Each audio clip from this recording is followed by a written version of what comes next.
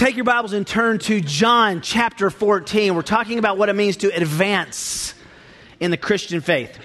And it's remarkable to me how the sermons, without a lot of discussion before, have certainly struck a theme in my own heart. You know, the preeminence of Christ, the passion to fight sin, the practicality that theology not only matters, but works out into the everyday decisions of your life now.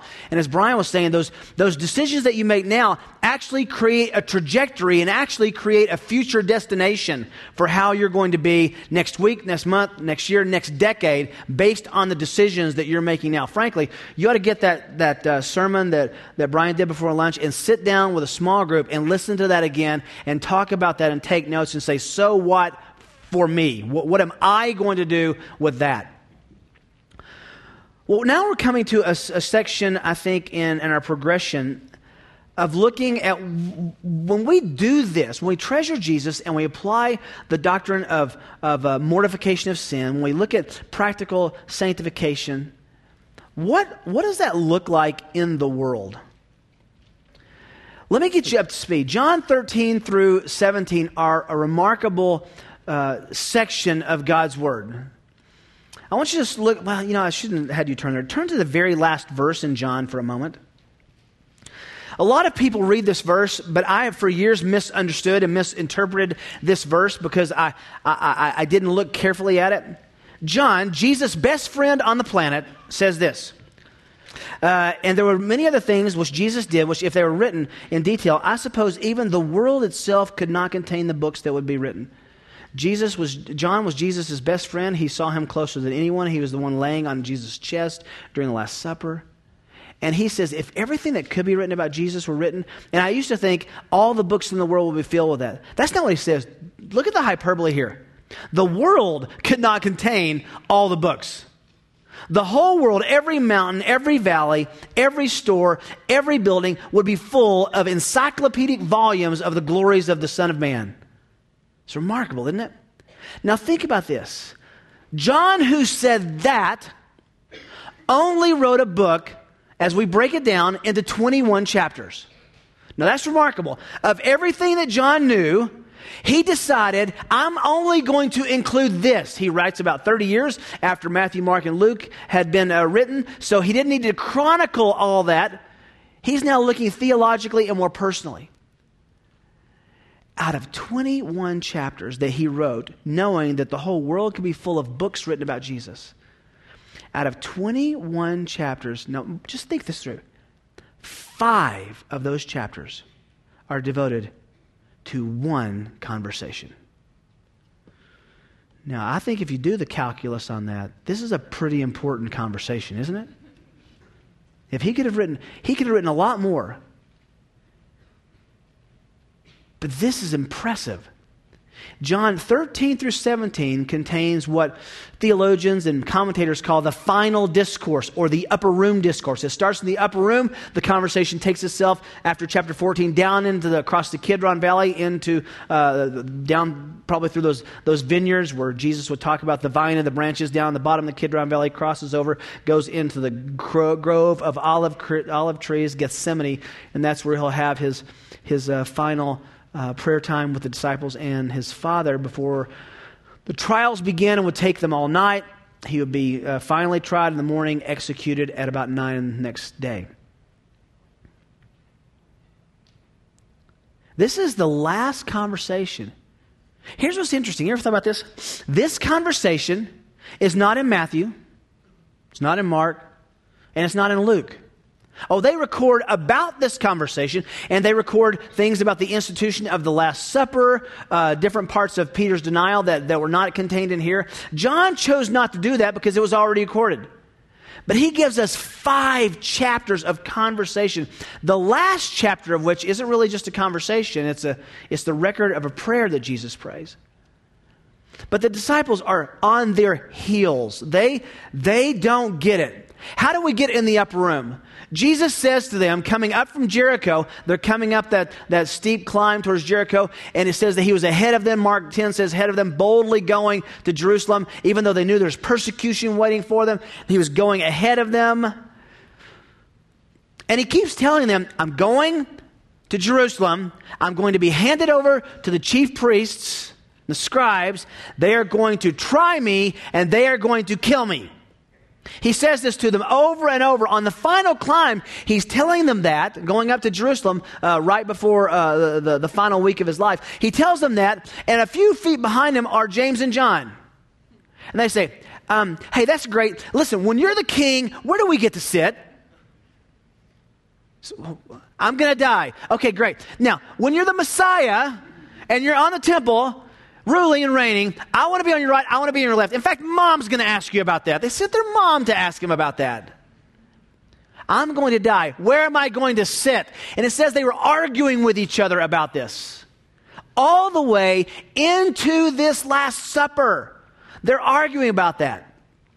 While they are arguing, Jesus gets up, takes his outer toga off, gets a towel, a long basin, gets a pail of water, and washes the disciples' feet, which no one had thought to do before that.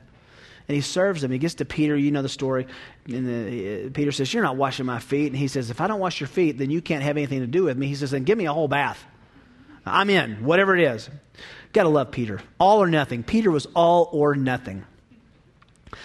As this supper progresses, though, Jesus says something, and he's just continually saying things they just can't figure out. I'm going away. I'm going to be gone. I'm going to be gone. What does that mean? Then Judas, he identifies there will be one who will betray me, and they're all looking around, who's it going to be?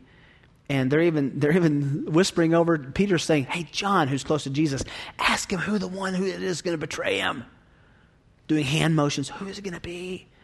Judas somehow escapes without everybody being alarmed. He goes to betray the Lord. After he betrays the Lord, now let's go over back to John chapter 13. Verse 30. This is remarkable. After receiving the morsel, he went out immediately, and it was night. That was Judas. He went out to betray the Lord. Therefore, when he had gone out, Jesus said, now is the Son of Man glorified, and God is glorified in him. We could spend the rest of the month talking about that verse. We usually think of the glorification of the Son of God when he goes to heaven and he's got his full glory. He's shining brighter than the sun, like Revelation chapter 1 says. But Jesus is now, Judas is gone, now is the Son of Man glorified. Why? Because the hourglass had now been turned over, heading for his execution on the cross. Now, he says, now the glory for which God intended Jesus to come and display was about to be fully on stage. If God is glorified in him, God will also glorify him in himself. And he will glorify him immediately, not just in the future, but now on the cross.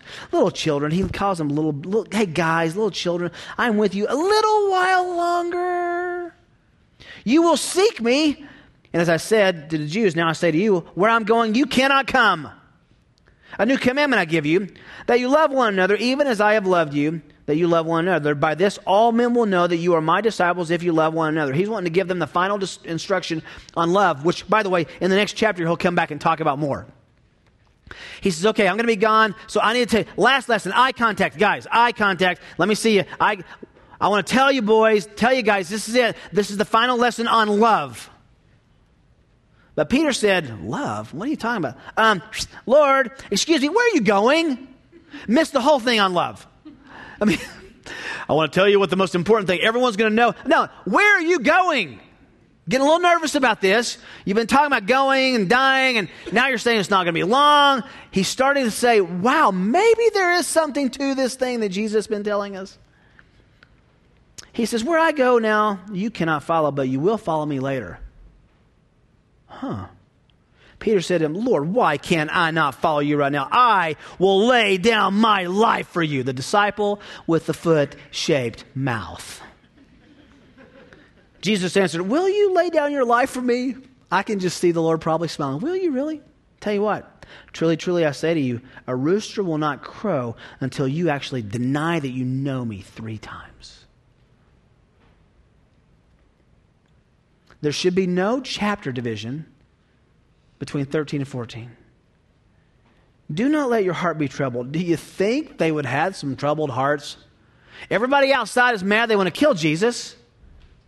I'm going to leave you guys, which would make them say, time out, Lord. If they want you and we're associated with you and you're gone, I think they're going to want us. He knew they were troubled. They should have been troubled. He says, don't relax, guys. Don't let your heart be troubled. Believe in God. Believe also in me. And then he gives them some comfort. In my Father's house are many dwelling places. If it were not so, I would have told you. I go to prepare a place for you. And if I go to prepare a place for you, I will come again and receive you to myself, that where I am, there you will be also. And I love, Jesus is so wonderfully, divinely clever. And he says that, I'm going to go to my Father's house, prepare a place for you guys. And, verse 4, hey, and by the way, you know the way I'm going. We know what that means now. He's going to heaven. That's not what they thought there. When he said my Father's house, what were they thinking? They were thinking where the upper room was, that 700 yards from there, 700 yards was the temple.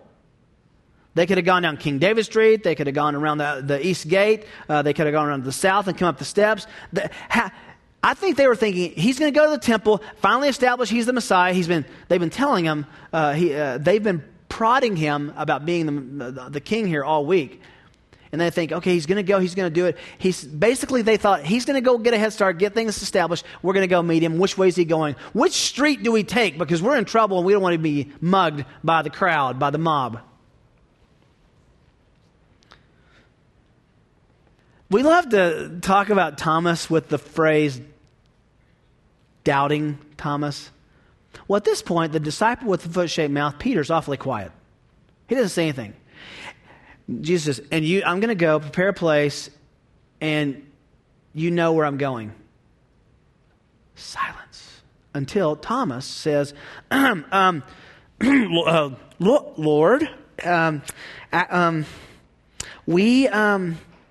we do not know where you're going, and how do we know the way? Literally, how do we know the road, the path? That's brave, not just doubting Thomas, some courage here. And Jesus said to them, and when Jesus starts speaking, I think they were expecting to say, go to King David Street, take a right, go down. He says, I'm the way. I'm the Greek word way is path, road, trail. I'm the way. I'm the way. I'm the truth. I'm the life. And no man comes. Now he doesn't talk about the Father's house. Now he makes it personal. No one comes to the Father except through me. If you had known me, you have known my Father also. And from now on you know him and have seen him. Hello, Philip. Show us the Father. He says, come on, have I been with you so long? If you've seen me, you've seen the Father. That leads them down into they leave, by the way, at the end of chapter 14. Get up, let's go from here. They go toward the Kidron Valley, which you have been over on the western slope of the Temple Mount, and probably full of vineyards, which would have made perfect sense when he says, I'm the vine, you're the branches, has this conversation with them as he makes his way down there. Now, they're probably at the bottom of the Kidron Valley when they have their final discussion, their final admonition from Jesus. And then in chapter 17, Jesus prays. I want us to isolate a part of this prayer, but understand this prayer is like nothing they've ever heard. It's the most complete prayer we have of Jesus in the New Testament. And there's so much wonder. When you look at the high priestly prayer, as it's called in John 17, get this, you are eavesdropping on the Trinity. Isn't that amazing? How does the Trinity interact? What does the Trinity say to one another? What does the Son of God say to God the Father? We get to hear it. It's remarkable. I wish we had the rest of the month to actually go through this. My favorite verse, my life verse, is chapter 17, verse 3. This is eternal life. You would expect him to define eternal life by living forever. You know, eternal life, eternal forever, life living. He defines eternal life, but look how he does it. This is eternal life, that they may know you, the only true God, and Jesus Christ whom you sent. Bizarre prayer. Ever notice this? Bizarre. Absolutely bizarre prayer. If I were praying about the preaching today, what would it sound like to you if I did this? If I was praying and I said, Lord, we're thankful for today. I want to thank you for giving us the preacher, Rick Holland, and give him a good sermon today. And I'm the one praying. You would say, that's awkward. And yet Jesus prays in the third person. Is that striking? He is praying, and the disciples are hearing that he is praying, and this is eternal life, that they may know you, the only true God, and Jesus Christ whom you sent, announcing forever that he is actually self-attesting that he's the Christ, the anointed one. He is the Messiah. That's absolutely confirming and affirming and assuring to them. He prays in third person.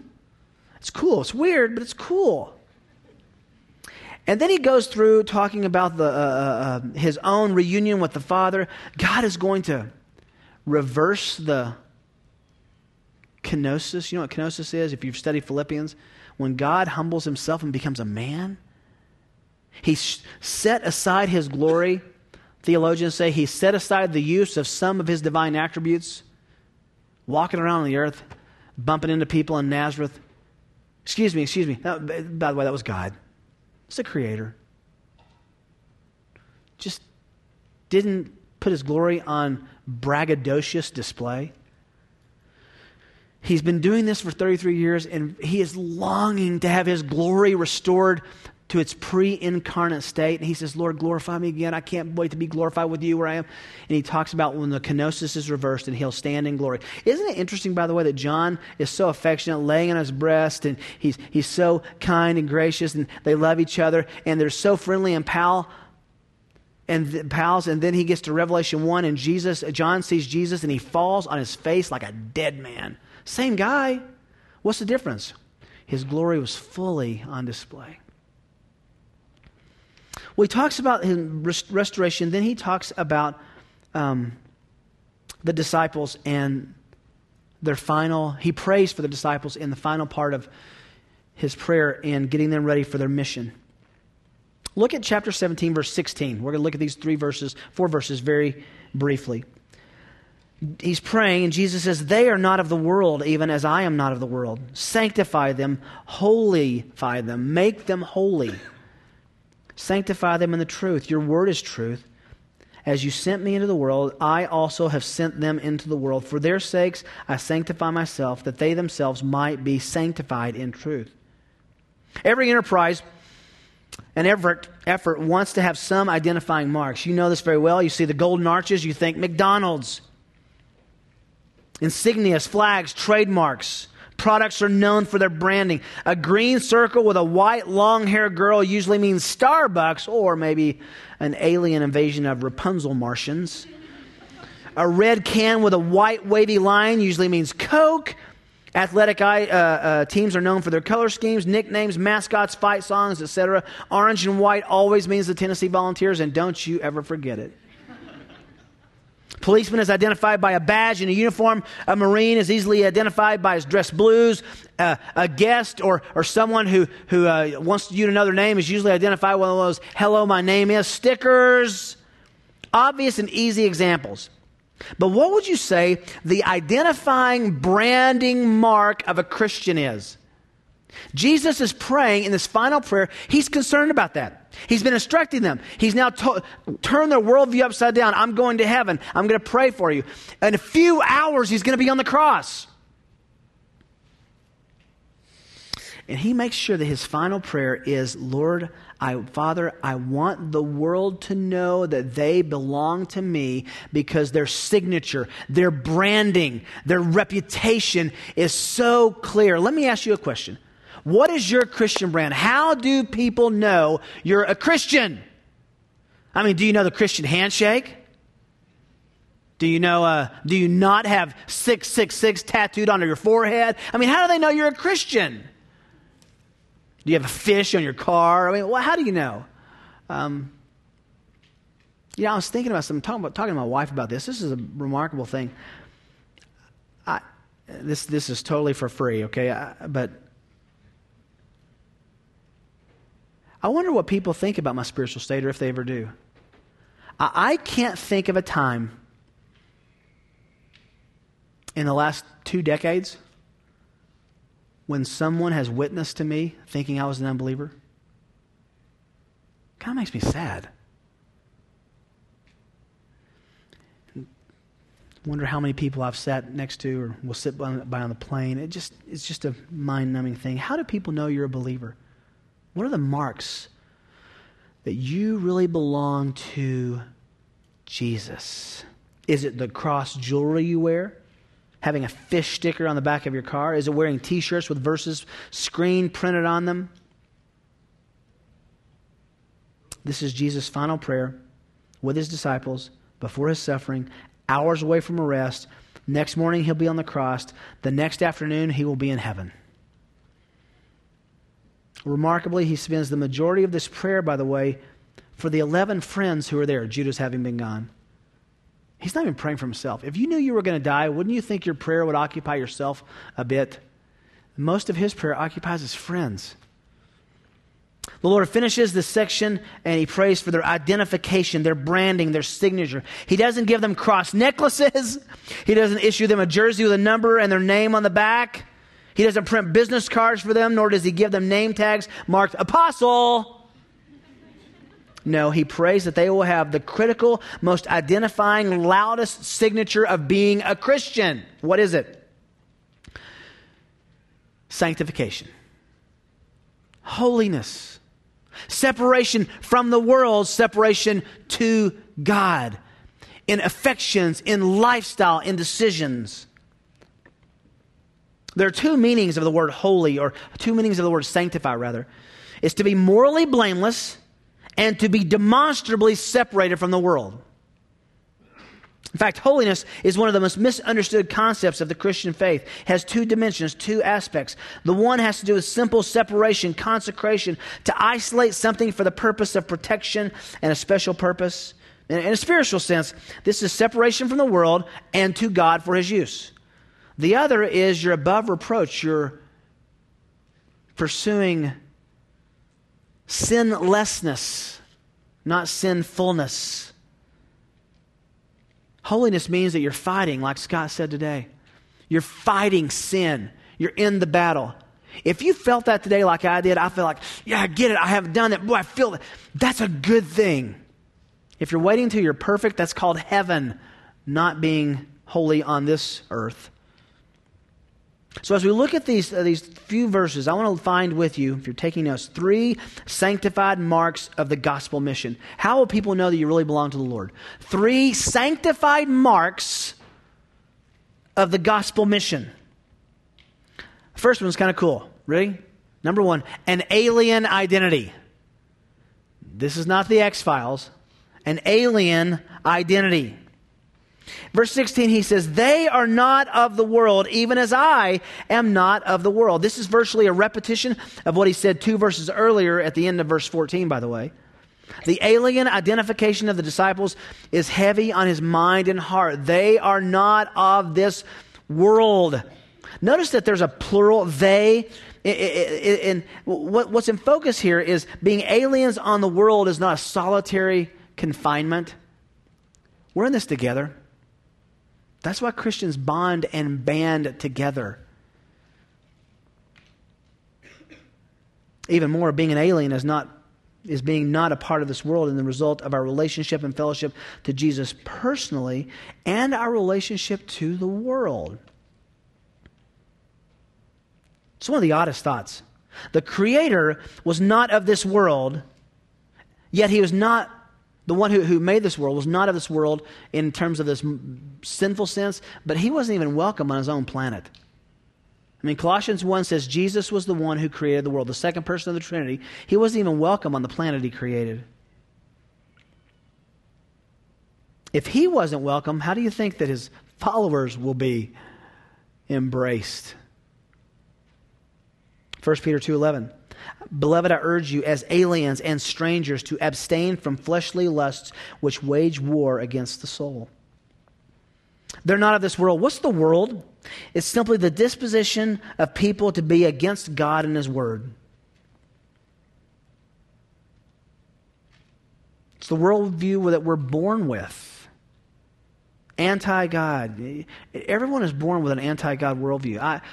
have 3 sons, as I told you. I'm constantly trying to teach my boys how to be godly, how to be men, how to do. I was in between the service today. I get a phone call from my middle son, who, praise God, he's doing some yard work. And he's got this vacuum blower that also can be it's a blower that can be a vacuum. So you can, the leaves that are in the bottom of a root, the roots of a bush, something, you can kind of suck them out of there. And so he says, Dad, I need your help. So what's wrong? He says, the vacuum's jammed. I said, why? He goes, well, there's some in it. What? He said, well, I didn't see it.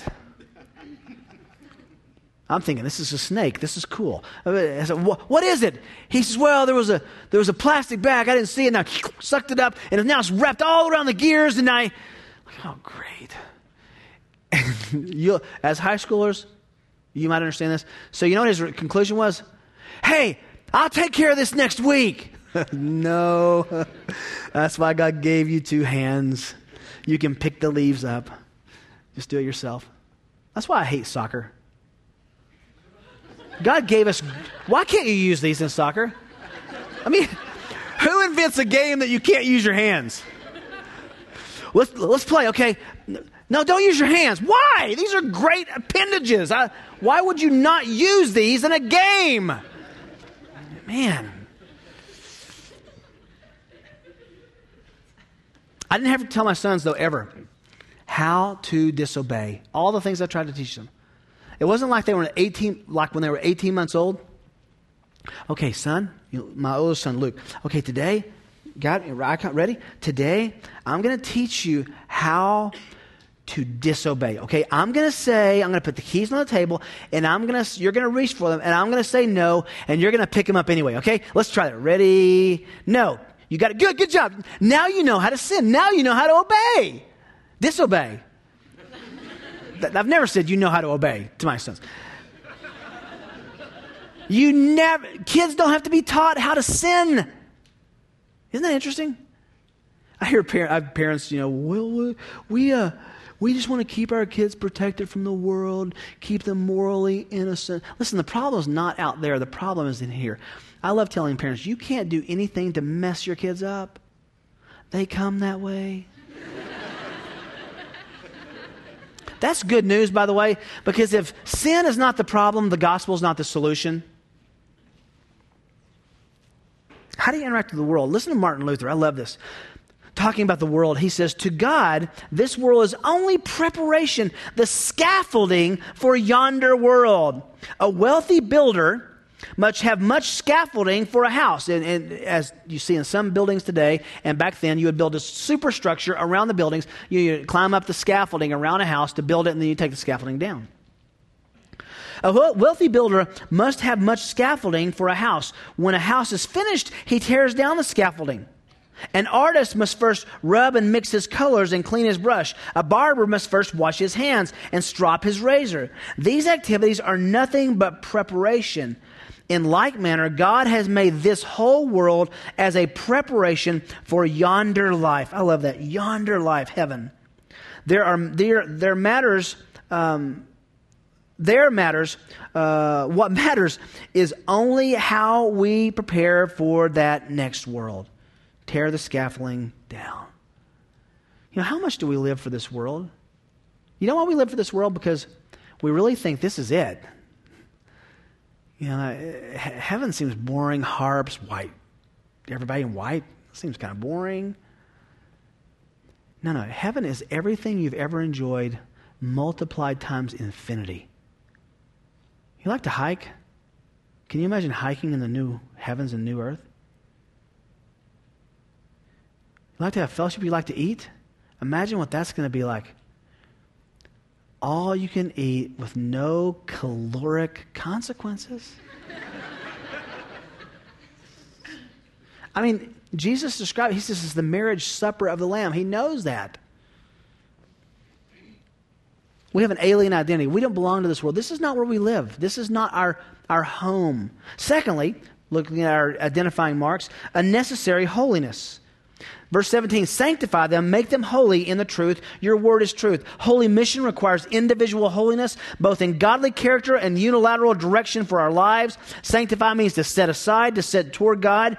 And here is the interesting connection of our effort and God's work. Sanctify them in your truth. Your word is truth.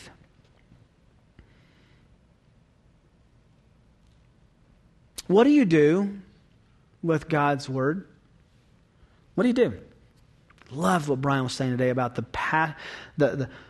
passion that you should have for being in and around listening to and reading God's word. What are you doing? You understand, guys, that having this is really about 200 years old. Go back into the Puritan era and before that, and there are usually only wealthy people had their own Bible. Sometimes a whole church had one Bible and it was chained to the pulpit. The concept of a Christian having his own Bible is a relatively recent development in redemptive history. As Brian was saying today, most of them, they didn't have their own. They just heard it read and they went home. All they had was their oratory conception of God's word. You have a copy. You have multiple copies. I have multiple copies on my phone. If you're sanctified, you'll be sanctified because God's word and his thinking replaces the worldview you're born with by understanding God's word, what he said. Do you read the Bible? I mean, do you read the Bible? It's amazing that you can. I mean, I go back to, if we could talk to any of the apostles, even and say, one day I will have a book leather covered with the entirety of God's word in one place. They have said, what they have said? Wow. Go back 250, 300 years. I have multiple copies of the Bible. These people would have said, I can't believe you do anything in the world except read your Bible.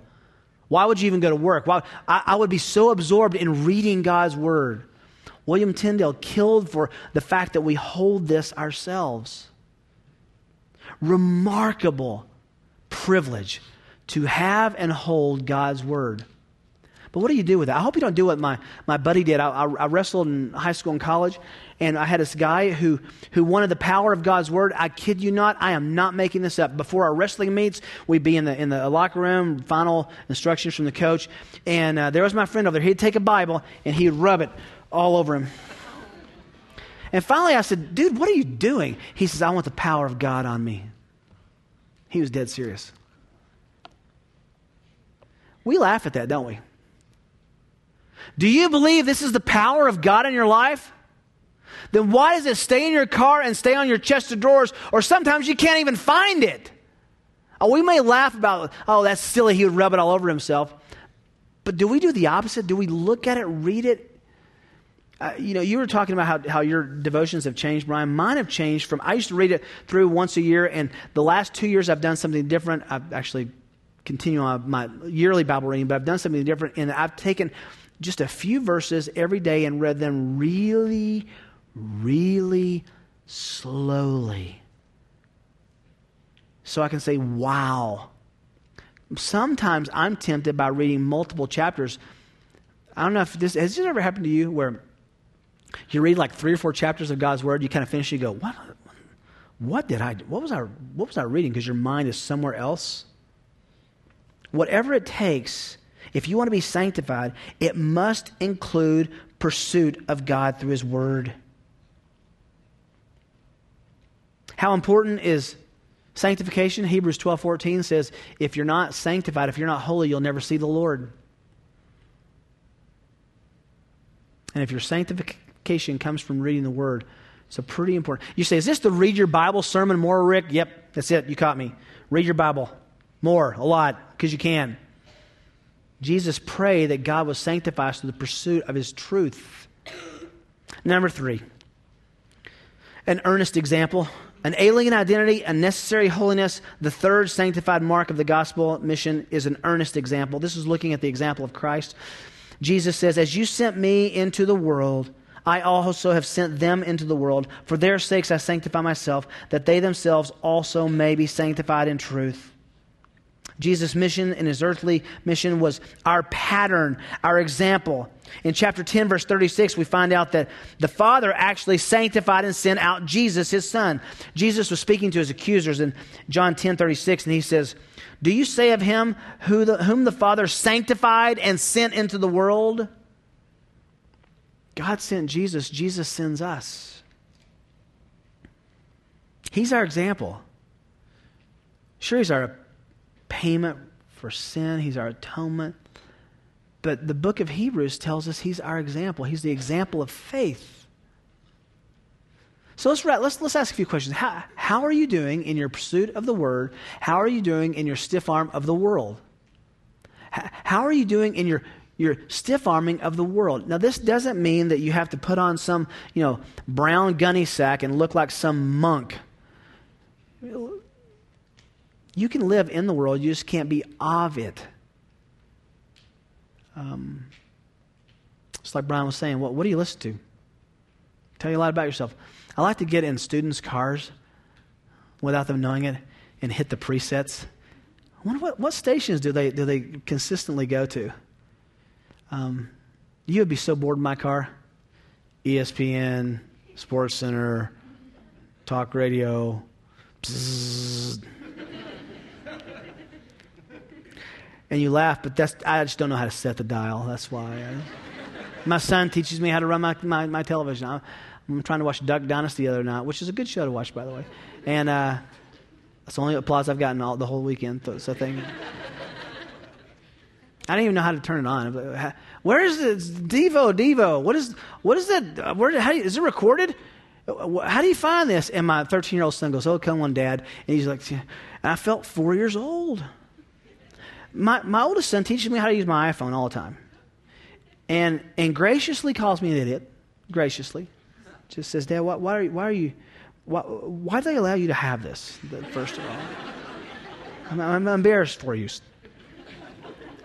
There's nothing wrong with being in that part of the world, enjoying the things. Ecclesiastes says, enjoy the things that God has created and enjoy them. But it's when they begin to influence us morally.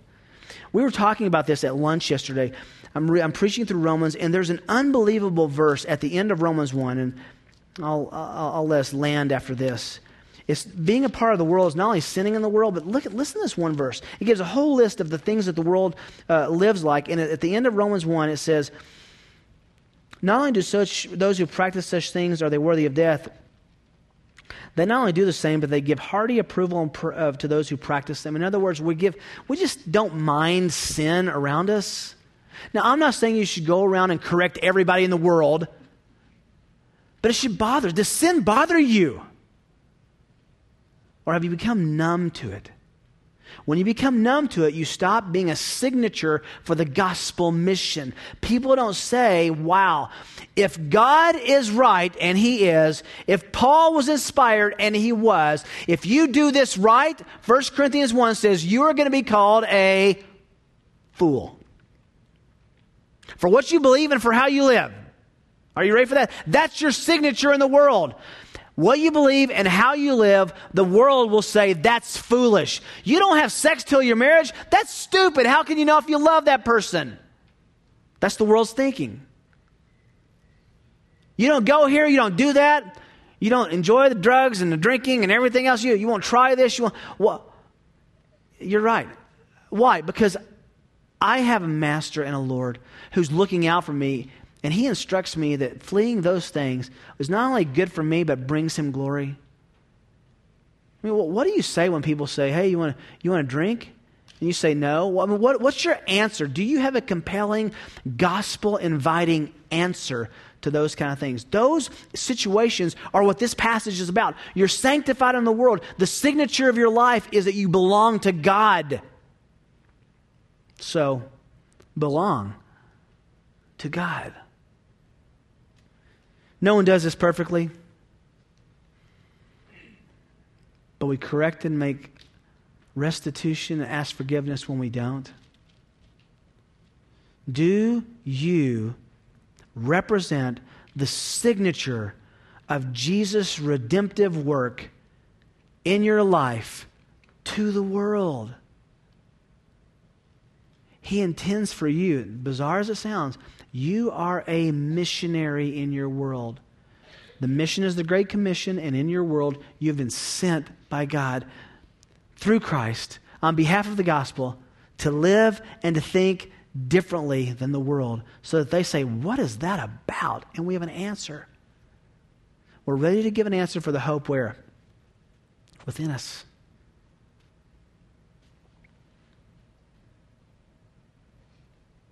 You cannot serve the world and the Lord at the same time. If I can use Scott's illustration, you can't get out of the stream, guys. You are that trout backed up under that rock, and Satan is pulling lures, number 4 rooster tails, across your face all day long. And not only in your face, but in your mind all day long. Are you trying to be a gospel signature? Can I ask you to bow with me for a second? You guys have been so good. It's always hard to think and to be focused after lunch. Isn't it sweet and isn't it precious that the Lord Jesus Christ has entrusted the reputation of His saving work to you? He has entrusted the reputation of His salvation to you. That's incredible. What are we doing with such stewardship?